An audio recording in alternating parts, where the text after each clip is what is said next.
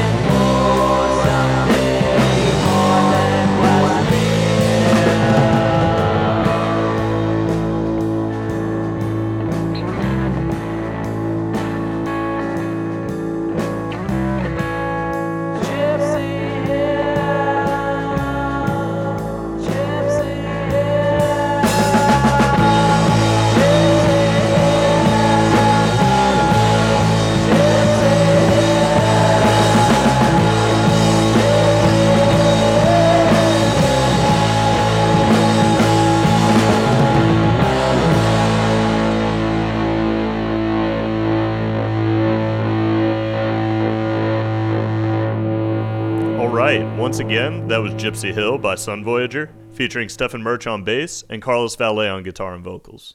So Sun Voyager is a New York-based trio that's been really active here in Brooklyn lately.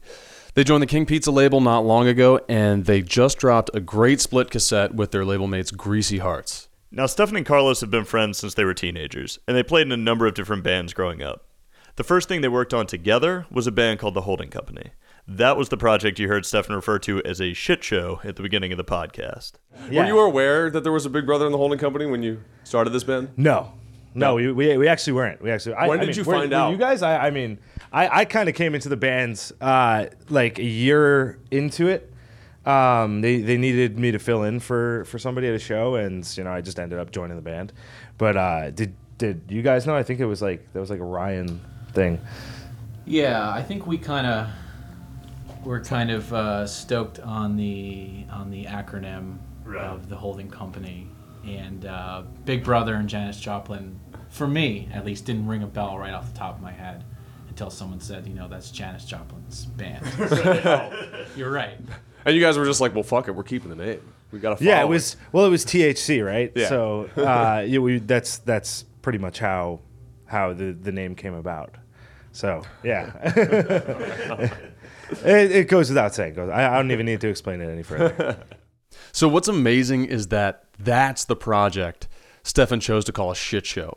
Because we've got to back it up for a second. The holding company is not the first thing we heard from these guys. Right. Stefan brought in a track from a project that predates his involvement in the holding company, and I don't know, maybe shit show wasn't a strong enough word for what you're about to hear. It's marked as Toilet Song. Is that the actual title? No. Okay. Tell us about that. It's actually a theme song for it was like a show concept that we came up with in a dorm room in college. It was the show was gonna be called My Dad the Toilet, and the premise behind the show is dude comes into a bathroom, jerks off on toilet seat, chick sits down on the toilet and gets pregnant.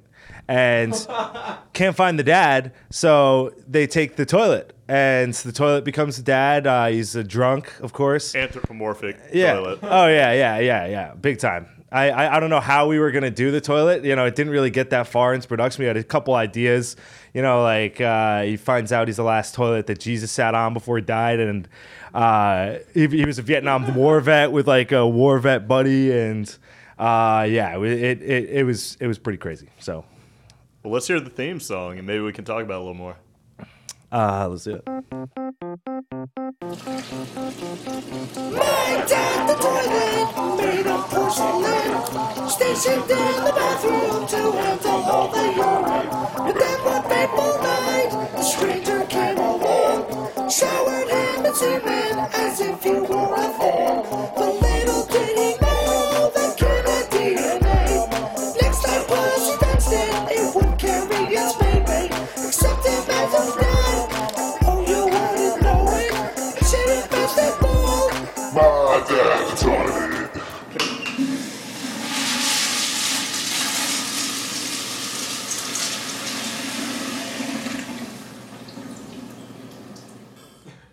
I was really expecting at the end with that toilet flushing to then hear like a wah, like a baby. Oh man, How did you guys record that? it was a GarageBand thing. You have your keyboard, like your laptop keyboard, where you have the piano and you're just like dum dum dum dum dum dum dum, and everything over it like that ba ba ba ba ba ba ba ba. It was just stupid shit. Have you guys ever heard anything that ridiculous on the show yet? The answer's no, right? I mean, it's got to be no. It's definitely top 3. I think we could probably leave it there. It's funny, we've encountered this sort of thing a lot. Humor in early recordings. For a lot of musicians, I think in the early stages of playing and recording, there's this tendency to do joke material because it takes the weight off of having to do something serious and being held to a serious standard. Yeah, I'll buy that. I'll also buy that funny, bored kids in the suburbs smoke a lot of pot and record themselves doing dumb stuff. Yeah, and it's not like these things aren't gems in their own right. So did you record the toilet, or was that like... Yeah, that is a just, Monmouth like- University toilet in the background. there. Yeah. And what did you do? Just like hold your laptop like for like the built-in mic up against exactly, the toilet? exactly. It's GarageBand, man. You gotta be creative with your spacing and all that. And also to be clear, now, was that the 3 of you guys and someone else, or what? How was that? Who was involved in that project? There were a few dudes from college. This guy Brian St. John, this dude Nick Ariema, total total weirdo. Those are college guy names, man. Yeah. I know those guys. It feels like it, right?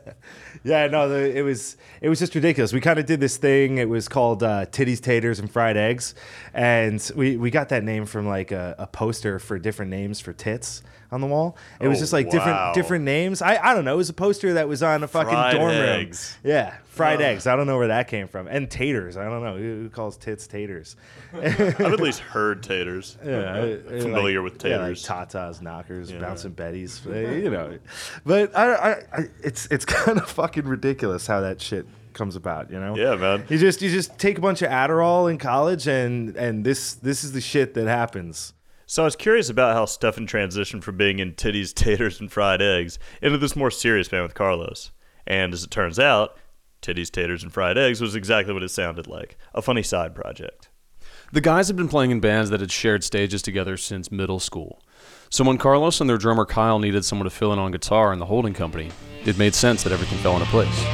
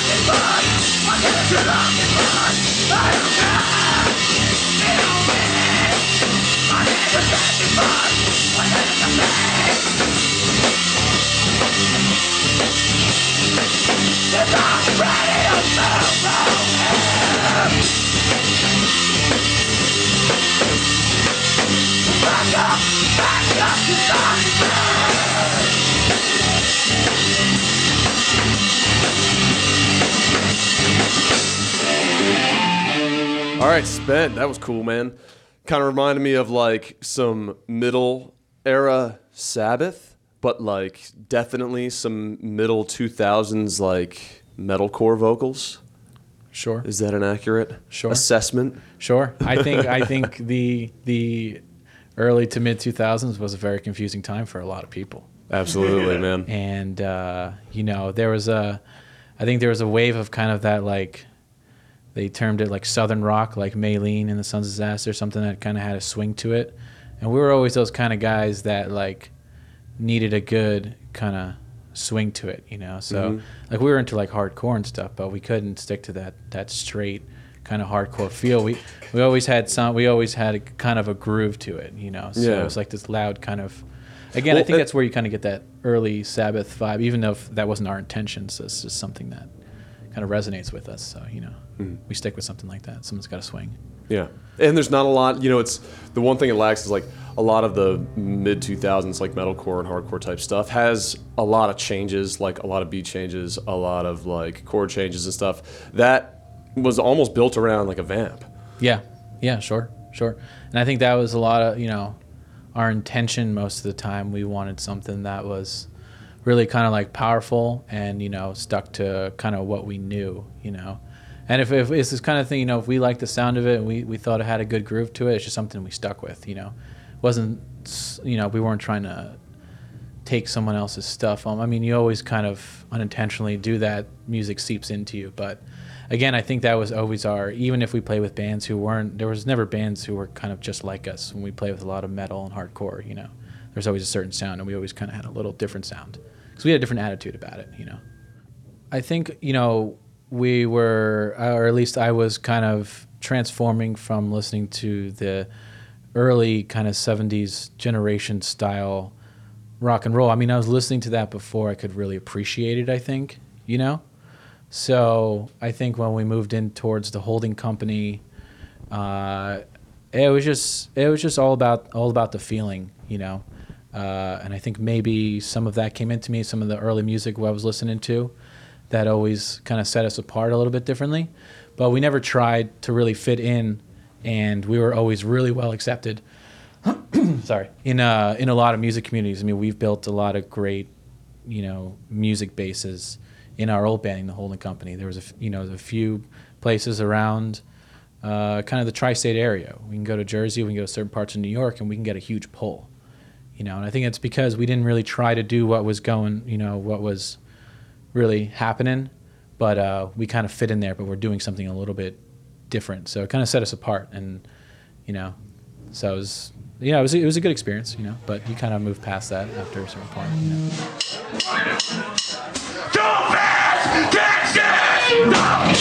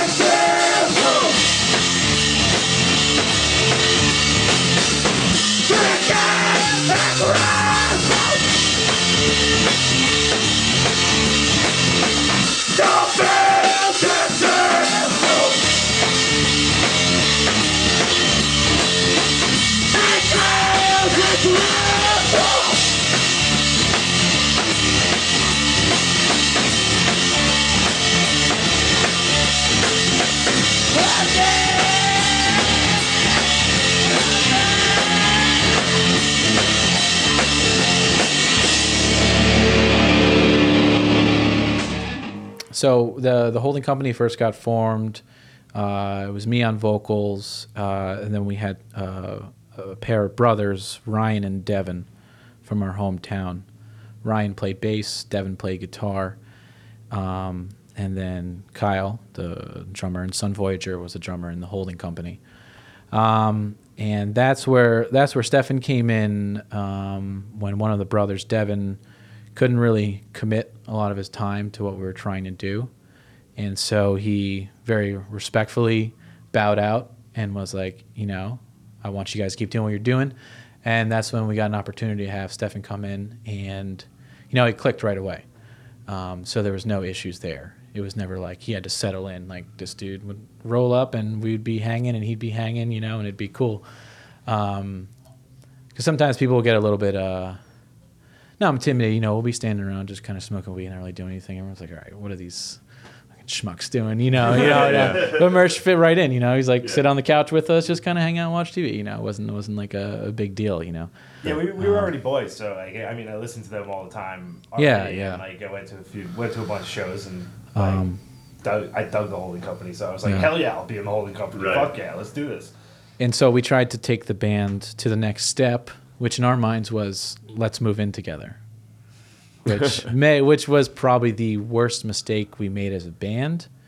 Probably the best mistake we've made personally. I think it was That's an excellent way to put it.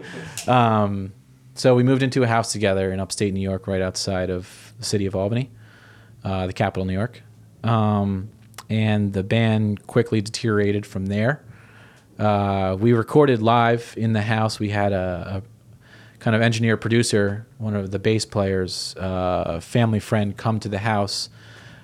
We paid the guy in beer, and he recorded an album for us in our house, which all around was a great experience, a lot of learning experiences, a lot of weird times in that house. How long did it last in that house? Well, the lease was for a year.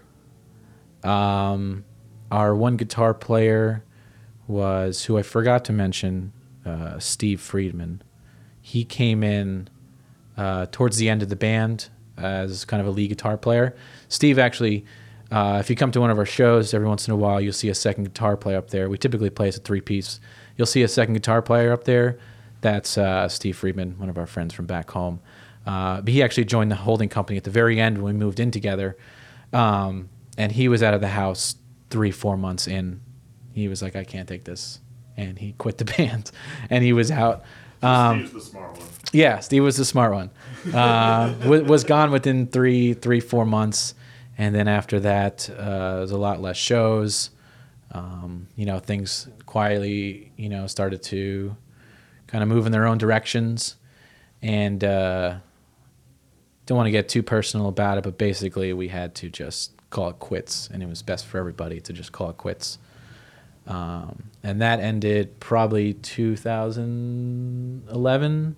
Yeah, 2011. So maybe the beginning of 2011, we said, you know what, we really need to do this for our own personal reasons, And musically, I think, personally, I felt my growth of musically was being stunted by the atmosphere I was in, and it was a better idea just to, everyone go their own ways, and if we find our way back to each other, we will, and that's kind of what happened with Sun Voyager. So the holding company ended probably in the beginning of 2011, and Sun Voyager probably started up at the end of that year, maybe the beginning of 2012. I was going to school to finish my degree up in Albany. So I was by myself. I had a couple friends from home who lived up there, so I had a nice place to crash at, but for the most part, I wasn't really involved in too much. So after the holding company broke up, decided to kind of start my own project or get something going in hopes that Kyle and Stefan will be willing to play with me, down the road. And that's pretty much exactly what happened. I did a lot of writing by myself up in Albany. And then I'd go to a lot of shows, and I'd talk to, the people running the door and the bookers and say, hey, I got a band. We're from Albany, quote unquote. Because a lot of times in Albany, they won't let you in there unless you're local, So I would promote our band as a local band, even though I was the only one up there. So I would be writing in Albany, and then when I had weekends off, or when I was off from school, I'd drive down back to where we're all from in Orange County, and we started practicing in my parents' restaurant. My parents have a restaurant. So the restaurant would close about 9, 10 o'clock at night, lock the door, start loading in the equipment through the back of the restaurant. And that's how Sun Voyager really birthed itself. We would play late at night when I was home from school, and I'd be like, and we were originally under the name Black Masses before we officially called ourselves Sun Voyager. We were still in the middle of figuring out what exactly this music was going to turn out to be. And so a lot of that was done at the restaurant late at night, coming home from school. These guys were around, so we would just play all throughout the night and stuff like that. So it was cool.